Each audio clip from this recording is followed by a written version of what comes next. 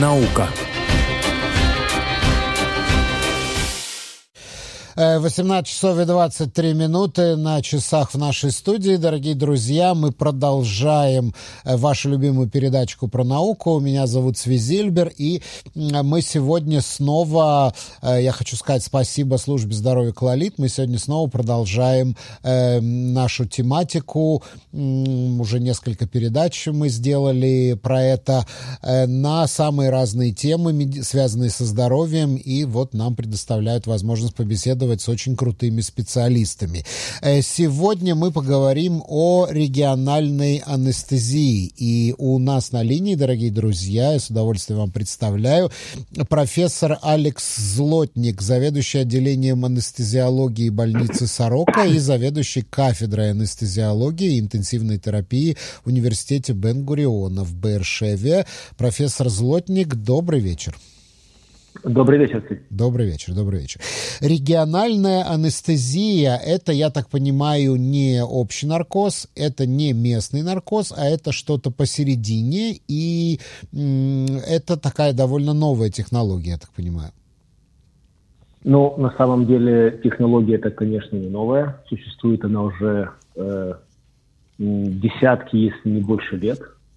Но технология это на самом деле относительно мало используемая в Израиле, относительно мало используемая, потому что людям привычнее как-то вот все-таки оказаться на операционном столе уснувшим и проснуться уже после операции, ничего не видя, ничего не слышав, ничего не поняв.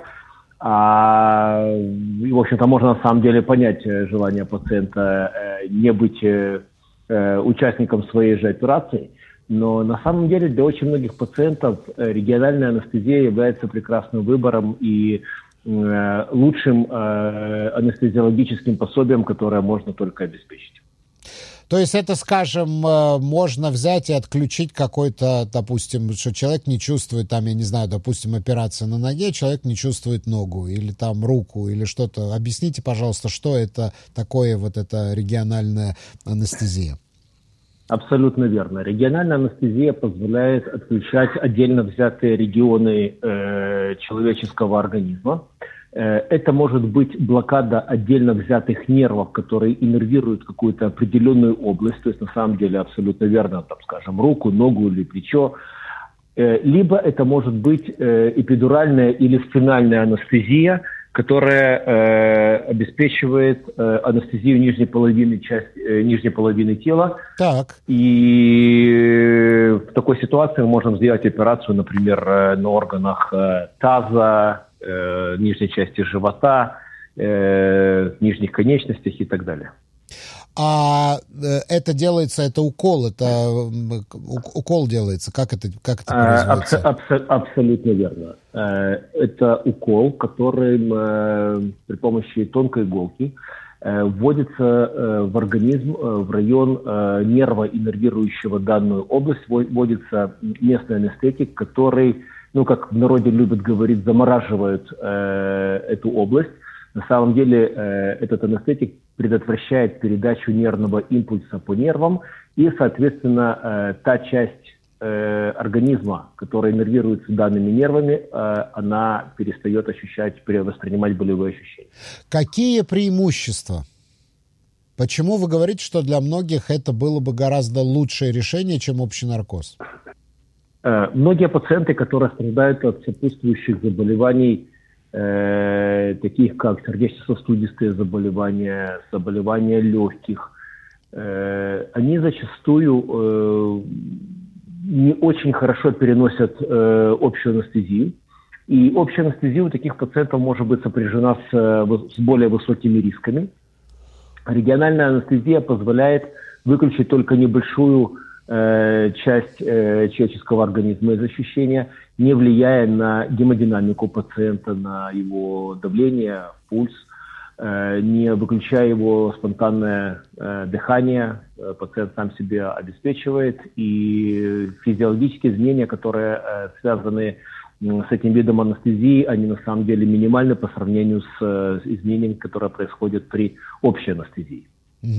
А общий наркоз имеет еще какие-то побочные последствия, потому что, анестезиолог перед любой операцией такой делает опрос пациента, выясняет, нет ли у него аллергии, нет ли у него еще чего-то, потом рассчитывается доза, я так понимаю, в зависимости от веса человека, и кроме того, это, не знаю, что это наркотик какой-то, то, что вводится человеку?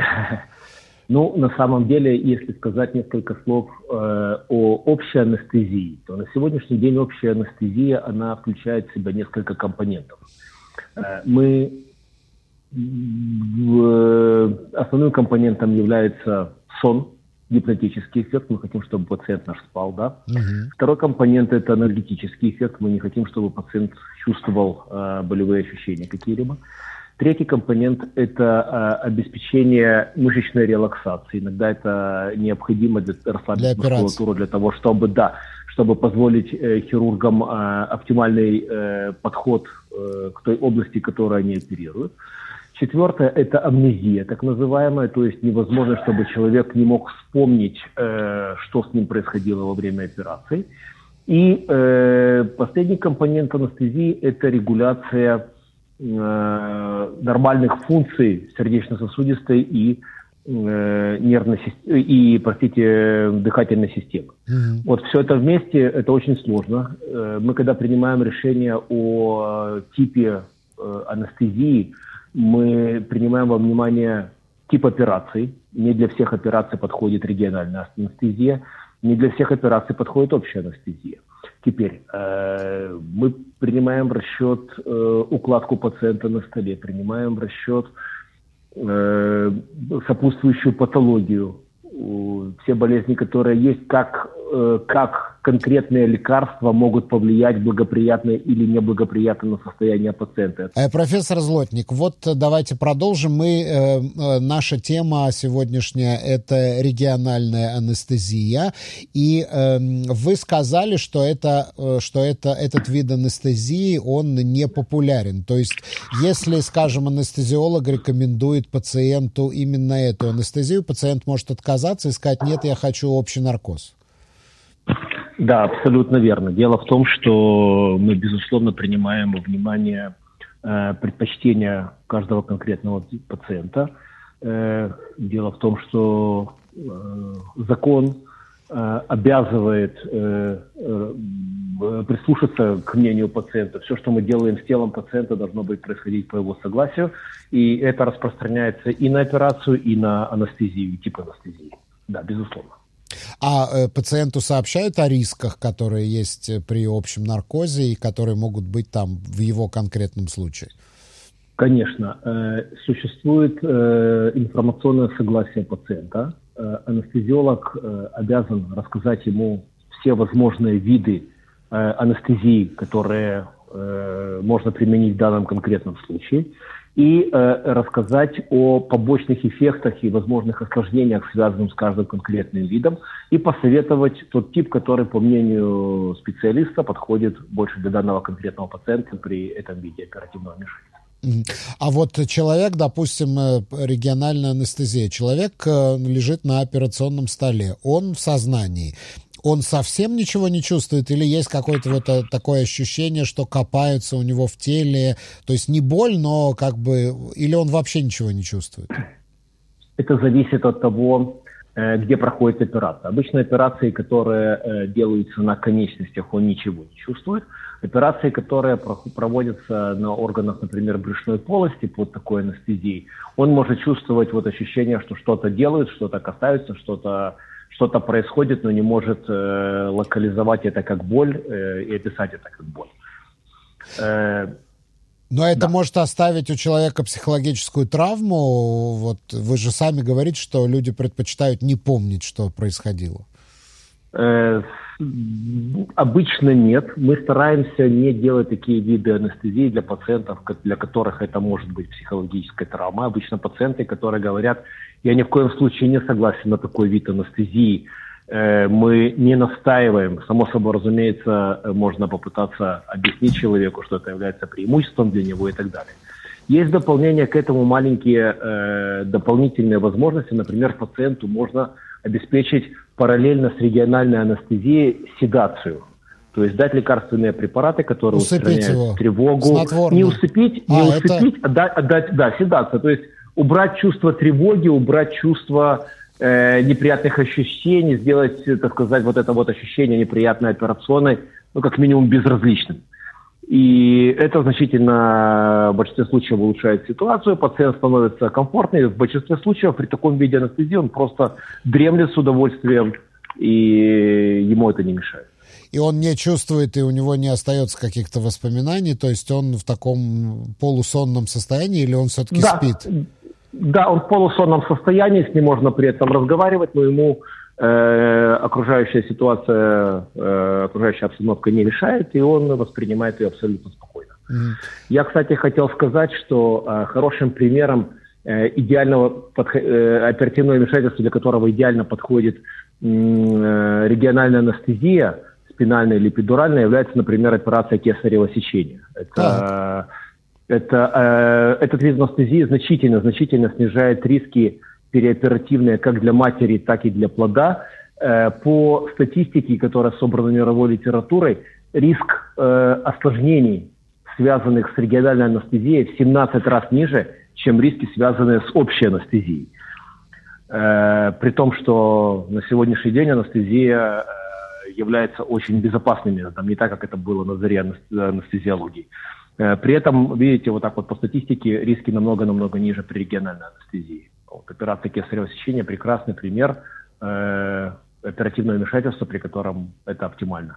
В Соединенных Штатах, например, мне довелось там работать, кесарево сечение выполняется под региональной анестезией, если это не что-то экстренное, в примерно 97% случаев. А у нас?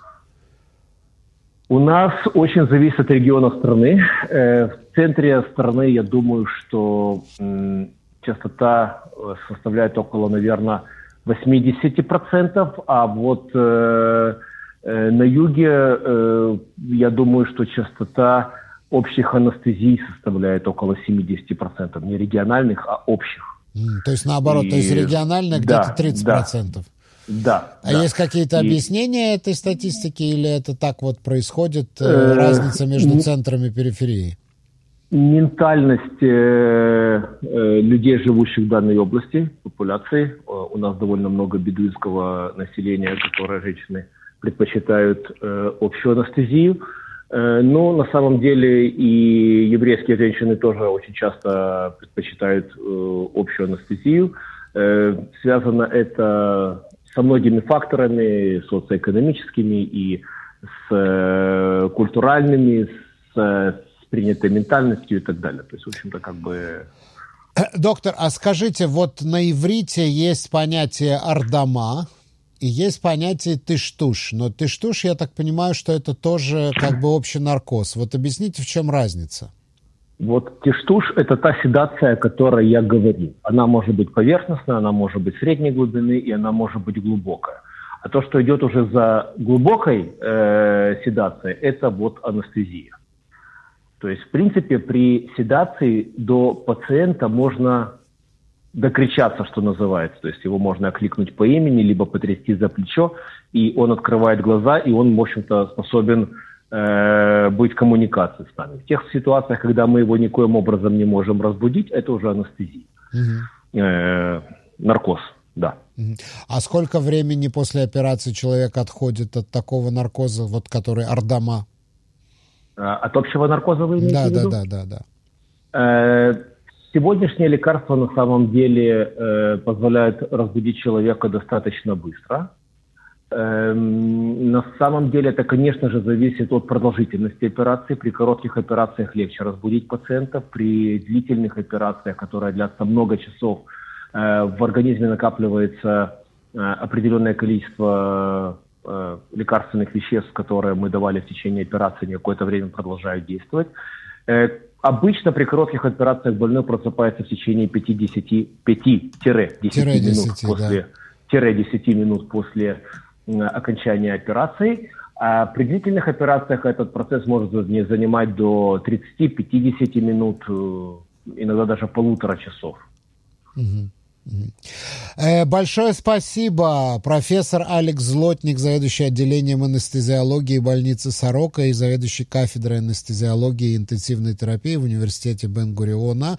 Я благодарю вас за участие в нашей программе и за эту интересную беседу. Большое спасибо. Спасибо, всего доброго, хорошего вечера.